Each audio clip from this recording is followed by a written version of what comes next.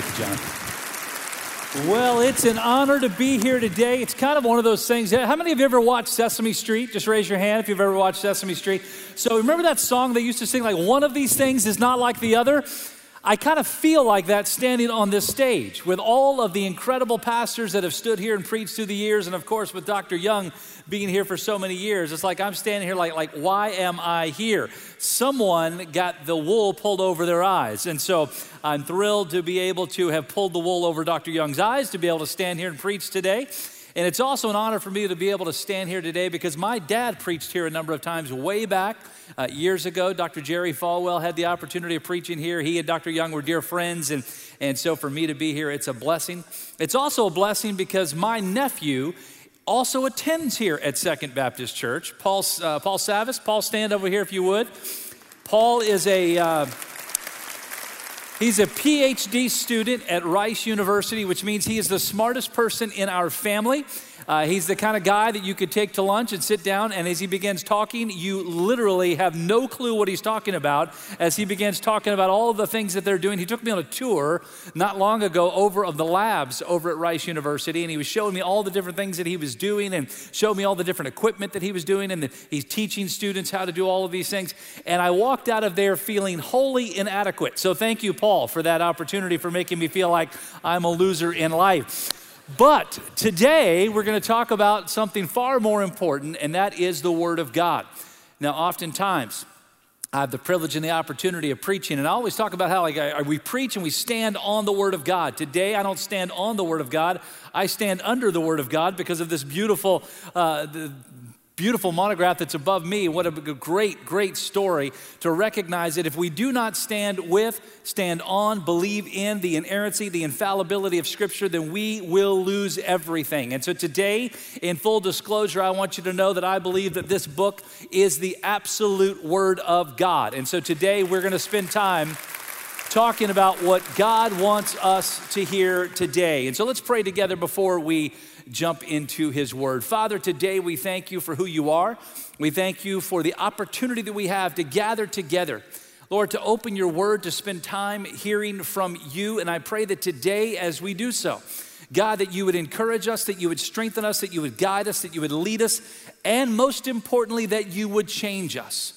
Because Father, I know that there are people maybe in this room or watching, listening today who may have never come into that life-changing encounter with you, that they never have actually recognized, God, that you love them so very much that you sent your only Son, Jesus, who came to this earth and died on the cross, was buried, and rose again 3 days later. And as a result of that gift, because of God's love for us, that through believing in Jesus, his death and his resurrection, that we can be saved and have the hope and the promise of eternal life. And so God, I pray that today as we spend time in your word, Lord, I pray that if there's anyone here or anyone watching who has never accepted you as Lord and Savior, I pray that today would be the day that they have that encounter with you and that they're changed forever. And God, we give you the praise and glory in advance of the work that you're going to do. In Jesus' name we pray, amen. Well, I want you to turn in your Bibles with me this morning to the book of Jude. And in case you're wondering where that book is, go all the way to the very end of your Bible, the book of Revelation, and then turn back a page. Because the book of Jude is a one chapter, it's a small little book written by the half-brother of Jesus, which, by the way, that while Jesus was here, he did not actually believe in Jesus. He did not come to Christ and believe in the gospel of Jesus Christ until after Jesus had risen from the grave, which again gives us that picture of that life-changing encounter that Jude had. And he recognized by seeing Jesus as his brother that he did not believe in until after he rose from the grave. Jude saw Jesus risen from the grave, and obviously that changed his life. And by the way, it ought to change yours as well. But Jude wrote this letter, this small little letter to the church. Now, he didn't write it to a church, he wrote it to the church. And guess what all of you in this room are? Can someone tell me what all of you in this room are? The church. So Jude wrote this letter to us. He wrote this letter to encourage us, to strengthen us, to guide us, and to help us in the moment that we're in. Because, by the way, in case you have not been paying attention, we are in a mess in our world today. The world is out of control. We are seeing things happen today that if you go back 10 years, 20 years, 30 years from now, ago, we would never have imagined we would be where we are today. I can tell you that there are things that are accepted today that 10 years ago we would have said, that will never happen. The completely turning upside down of truth, the turning upside down of morality, the turning upside down of reality, of everything that we believe, everything that we hold dear, everything that we hold close as the truth that is real, not only from God's word, but just like the truth like that just makes sense, like the fact that there are men and there are women, period. And all of this stuff has been turned upside down. Why? Because the world has rapidly run away from truth. Now, I'm here to tell you today, and I know Dr. Young has told you for years here, that truth is always truth. And truth will never cease to be truth because truth is truth and truth cannot be anything but truth.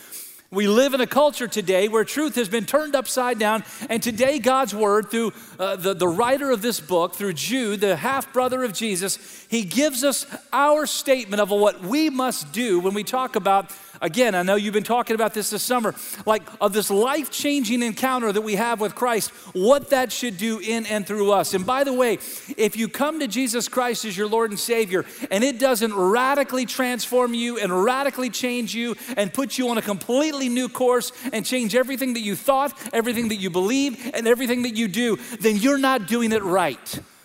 Because that's what Jesus will do to all of us. And so let's read in this passage in the book of Jude. We're going to read from verses 16 all the way down to the end of the chapter. Now, Jude is again talking about some of the false teachers that have come into the church and talking about all the problems that they're facing and talking about all the situations that the church is up against and the attacks and the brutality of doctrine that was coming at them.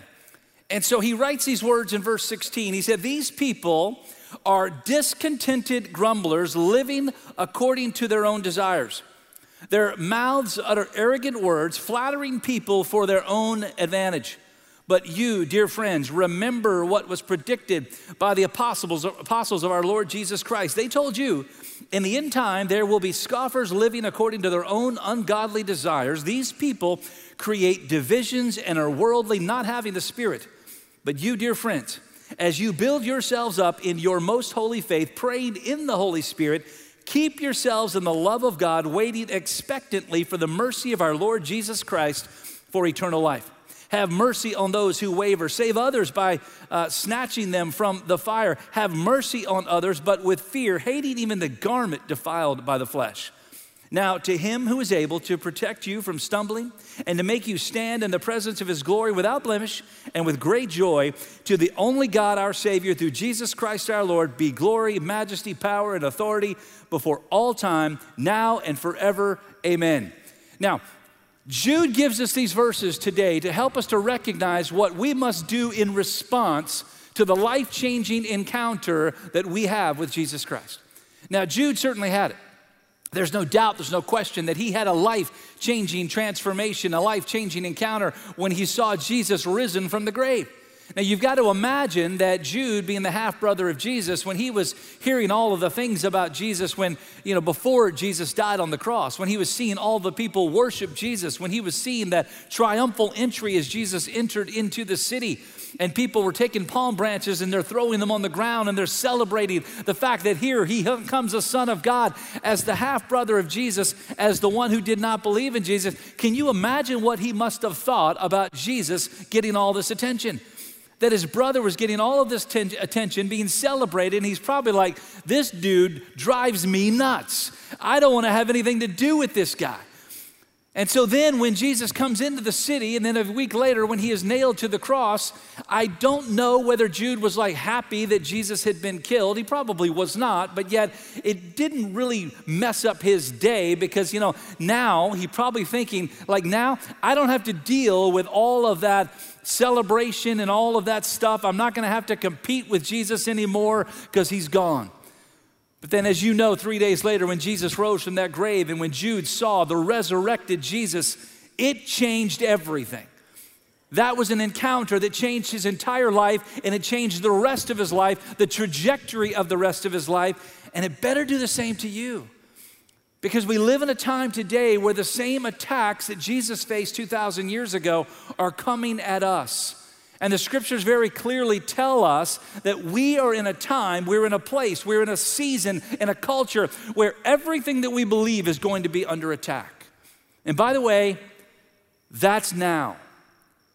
The things that we believe, that we preach, that we teach, that we stand on, that we stand under in our culture, in our world today as followers of Jesus Christ, like it's under attack like never before. And so what does Jude tell us here that we must do? He tells us clearly, hey, like the world's getting worse. The world is just getting worse. Look what it says in verse 16.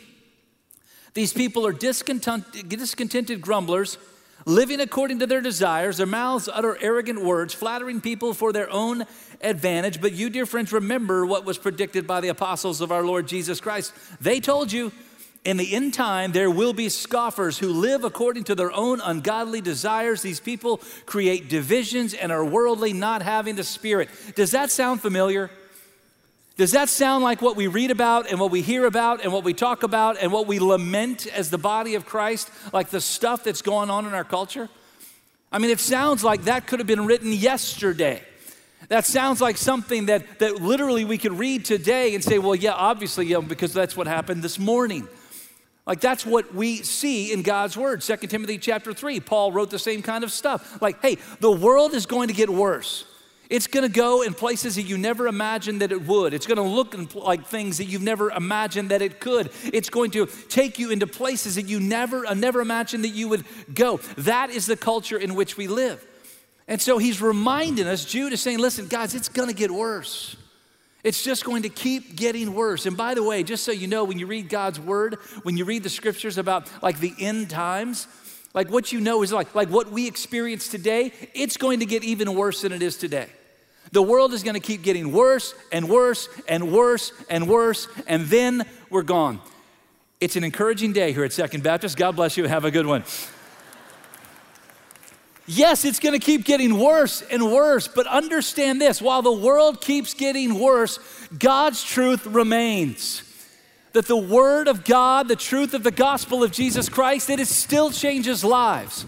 That the encounter, that life-changing encounter that we can have with Jesus Christ, it did not stop 2,000 years ago. It did not stop in 69 AD when Jude wrote this small letter. It did not stop back then. That those encounters, that change, that transformation, that God empowered moment that we can be radically transformed through experiencing the presence of God in our lives and the Holy Spirit that descends on us at the moment that we accept Christ as our Lord and Savior. That is still true, and it still changes lives today.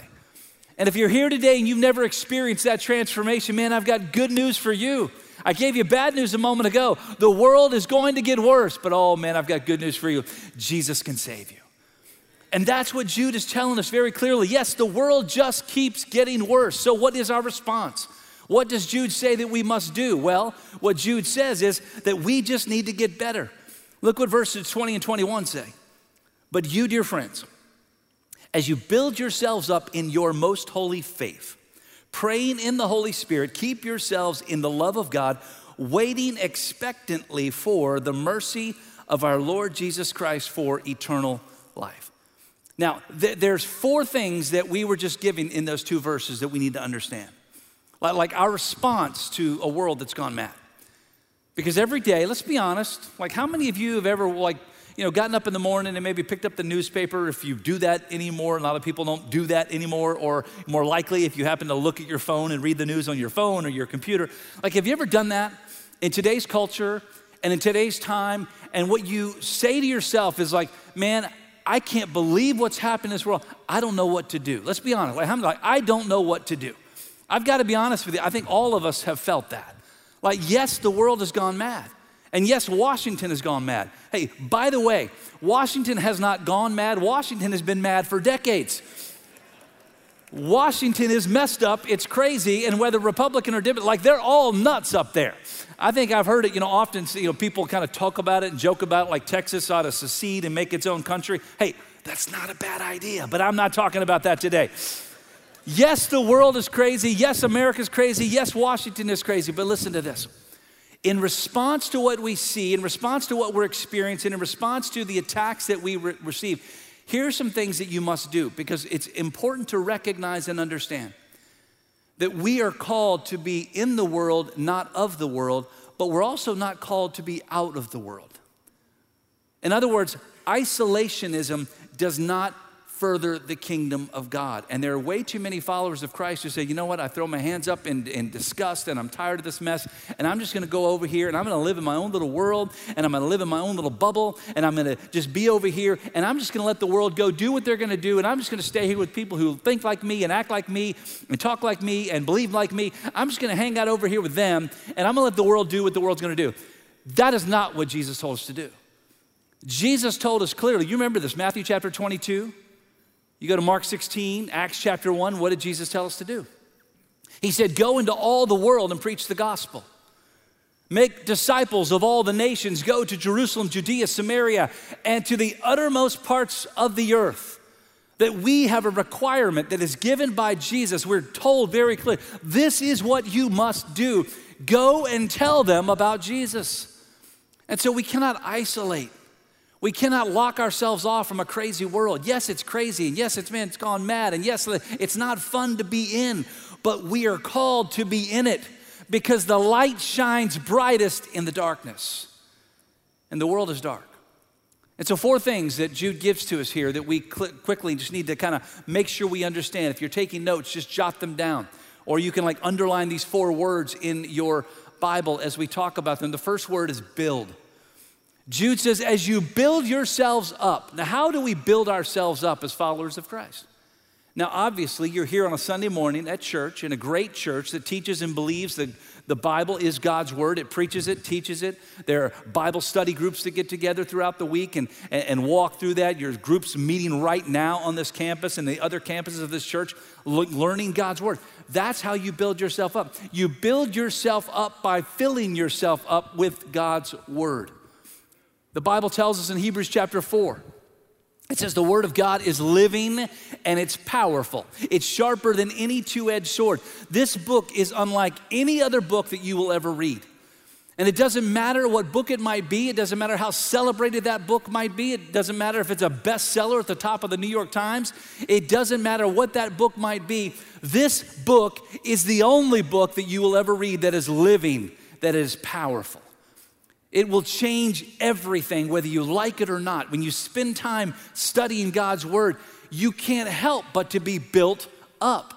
I talked about my nephew Paul over here and a PhD student over at Rice, and they've got some books over there that most of us in this room, if we picked up and began reading, we would actually sit back and think there is no reason for any human to read this stuff. Because some of the stuff that's in there and all the mathematical equations and the engineering and all the stuff, we just literally no clue what they're talking about. And then you think, man, these people are smart. I can't believe how smart they are. I can't believe they know all this stuff. Here's what I know. The most knowledge-filled book that my nephew will actually spend time studying through his PhD at Rice, here's what I know. That book doesn't hold a candle to the Word of God.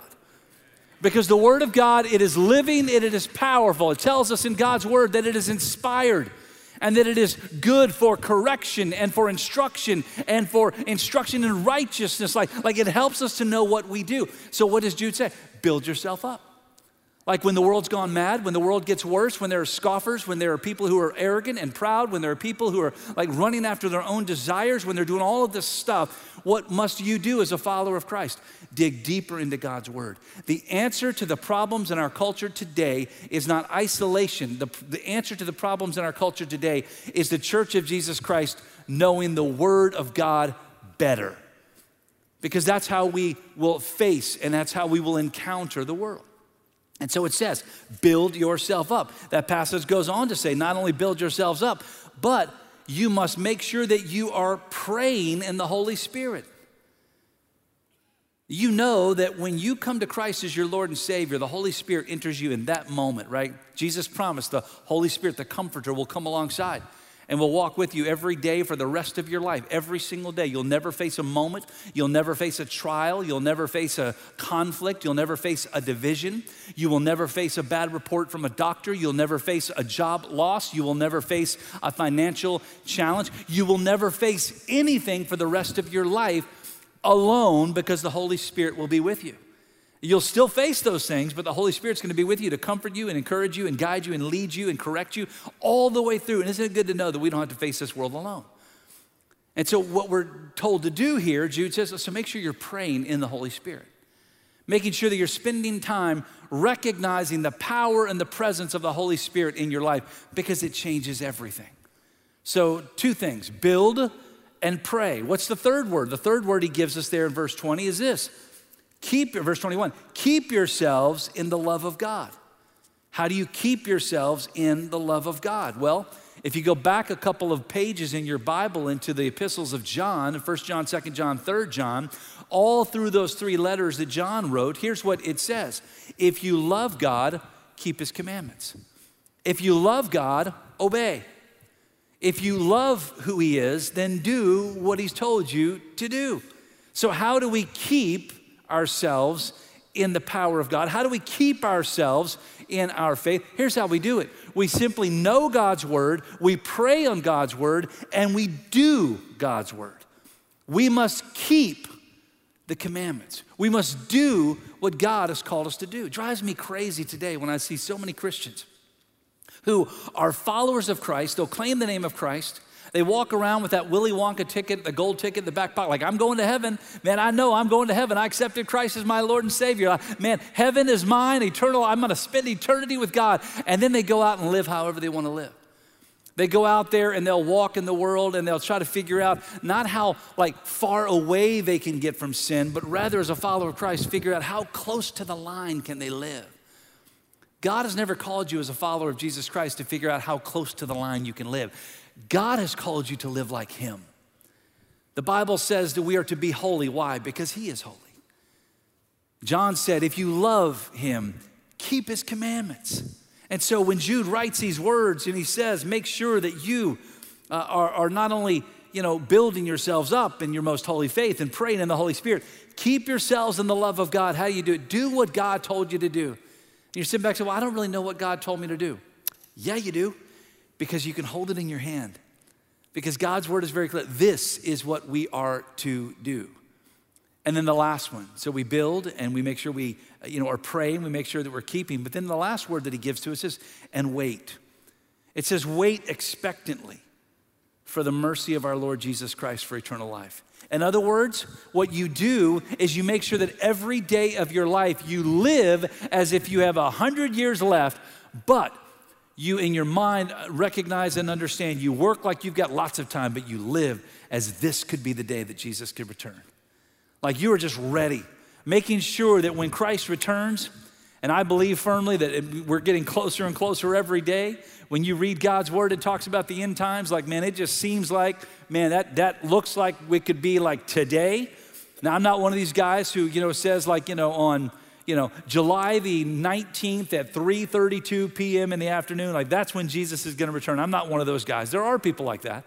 I've heard many times, we've all heard it, preachers that have said, hey, at this time, well, I believe that Jesus is going to return on this day. I remember one time back in 1972. In 1972, there was a very prominent preacher in our country. And he had made the declaration that he had studied God's word and he had kind of had this revelation from God that on September the 5th of that year, Jesus was going to return. Now, when I heard that, I was 6 years old at the time. Man, I was ticked off. I was really ticked off. And here's why I was ticked off. I was ticked off because my birthday's September 7th. Like, how dare Jesus return 2 days before my birthday? I've already got my list of what I want. Now, he didn't come back in 1972, and he hasn't come today, but here's what I want you to know. He could come this afternoon. He could show up this afternoon. The question is, are you going to be ready? Are you waiting expectantly for that moment that the clouds will be rolled back and the trumpet will sound and the dead in Christ will rise first, and then we who are alive and remain shall be caught up together with them in the clouds to meet the Lord in the air, and thus we shall always be with the Lord. That sounds like a really good thing, and it could happen today. It could happen at any moment, at any place. So you better make sure, because it can happen at any time, you better make sure you're living your life so that wherever you are at any time, you'll be ready for that time. Making sure that you're ready. So that's what Jude says, man, build yourselves up in God's word. Pray in the Holy Spirit. Keep yourself in your faith. Oh, and wait expectantly. Because man, no matter how bad the world might seem, God has a plan that's better. God has something that's so much greater. And that's why Jesus said in John chapter 14, I go to prepare a place for you. When he spoke those words 2,000 years ago, he wasn't just speaking those words to the disciples who gathered with him there on that night before he died and before he was going to the cross. No. He was speaking those words to you. Sitting here in Second Baptist Church in Houston, in July of 2022, Jesus was saying, I'm going to prepare a place for you. And you know, as we sit in this room, the thousands of people that are gathered here in this room, here's what I know. I know this, that for every one of us in this room, this could be the last day. This could be our last moment. And 2,000 years ago, when Jesus said it, he recognized like that could be our last, and he said, I'm going to build a place for you. Oh, and if I go and build a place for you, I'll come again and receive you to myself, that where I am, you may be also. And that statement in John chapter 14 said, oh man, let not your heart be troubled. I know it's tough out there, but don't be troubled. What you're about to see, I know it's going to get tough, but let not your heart be troubled, because in my Father's house are many mansions. That God has prepared a place for us that goes beyond anything that you could possibly imagine. How great is the promise of God? And so while we know that the world is getting worse, we know according to Jude's writing here in God's word that was given under the inspiration of the Holy Spirit, man, we just need to get better. But not only do we need to just get better, but we also need to reach wider. Like, look what it says in verse 22. In verse 22, it says this: have mercy on those who waver. Save others by snatching them from the fire. Have mercy on others, but with fear, hating even the garment defiled by the flesh. Now, in these two verses, he gives us a picture of three different groups of people that you're going to encounter in your lifetime. Three different groups of people. He says first, listen, make sure that you have mercy on those who waver. Now, here's what he's talking about. He's talking about those who are followers of Christ, those who are within the body of Christ, who, because of the attacks of false teaching, because of bad doctrine, and you know we live in a world today where churches can have bad doctrine, right? You know there are some preachers, like major preacher, like big time name preacher, like preachers on TV, like they can have bad doctrine. You know that, right? And the problem is because they are so pervasive that we in the body of Christ, if we're not building ourselves up, we can get confused. And Jude's saying, listen, have mercy on those people who waver, who are confused, those people who kind of are wavering in their doctrine. Have mercy on them. Don't just kick them out. Don't kick them to the curb. Don't throw them out. Like embrace them. Why? Because God has called you to give them truth. Why? Because truth is truth, and truth will never cease to be truth, because truth can always be truth, right? And so we have to understand and recognize, have mercy on those who waver. But then he goes on to say this, not only have mercy on those who waver, but then he says this, and save others by snatching them from the fire. And I think that one's pretty self-explanatory, right? We live in a culture today where there are people that you will encounter today. Like when you walk out into our culture today, into the Houston today, into your neighborhoods today, into your restaurants that you go to for lunch today, you're going to encounter people who don't know Christ. And so what God's word is saying, listen, hey, you've got to reach them. You've got to reach them with the gospel of Jesus Christ. It drives me nuts when I hear stories of Christians who go to restaurants on Sundays after church.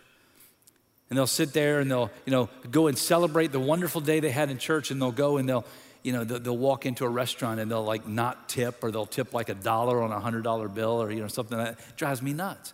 Like Christians ought to tip better than anybody else. Why? Because we're the light, the hands, the feet of Christ. So if you can't tip well when you go to a restaurant after church on Sunday, go home and eat. That's easy. Just go home and eat. Like we ought to be like the best of society, not the worst, right? Do you agree with that? And so we have to have mercy on others. We have to make sure that we're helping to reach people, save them from the fire that is certain to come, because I believe in a real place called hell. And I hope you do too. because that's what God's word says. And there's a third group of people.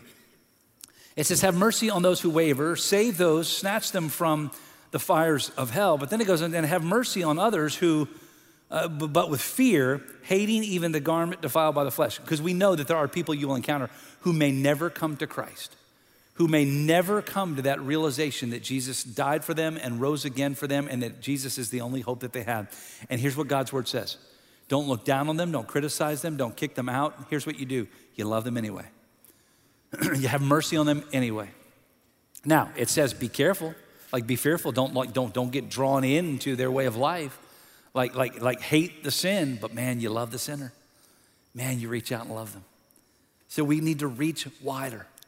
And so God's word through Jude's writing here very clearly gives us this picture. Yes, the world's gonna get worse, absolutely. And so we need to just get better, absolutely. And we need to reach wider. Why?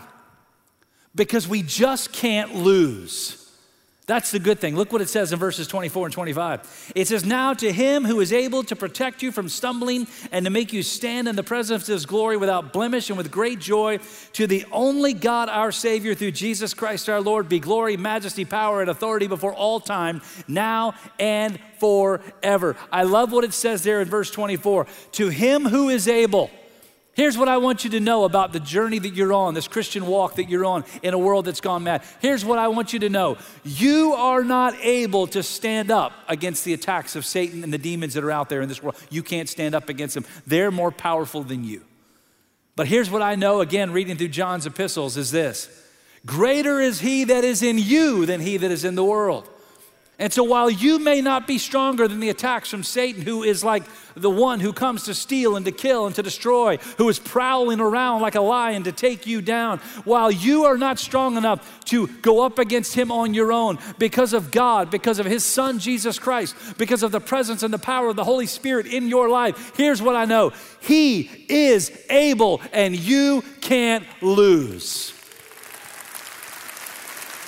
And so we must recognize, knowing that God has already fought the battle, he's already won the war, we have nothing to lose, we have nothing to fear, we have everything to gain, then stand up. In today's culture where people are constantly saying God is not relevant, you stand up and say, oh, yes, he is. Our God is alive. He is the King of Kings, and Jesus is the Lord of Lords. And one day the clouds will be rolled back and every knee will bow and every tongue will confess that Jesus is Lord, period. End of story. He is able. That's who Jesus is. That's what Jesus has done. And as followers of Jesus Christ, no matter how bad the world might seem, we, the followers, the body of Christ, we, the church, we must stand up, we must be loud, we must be heard, and we must be unashamed, because I am not ashamed of the gospel of Jesus Christ, because it is the power of God to salvation. It was 2,000 years ago, and I promise you this, it is still true today. Jesus is the only way, period. So preach it, teach it, share it, give it, live in it, celebrate it, love it, tell others about it. Don't ever be ashamed of it. And here's what I know. No matter how bad the world might get, we will still change this world with the gospel of Jesus Christ. That's who God is. That's what his word says. And today I pray that that's how you will live.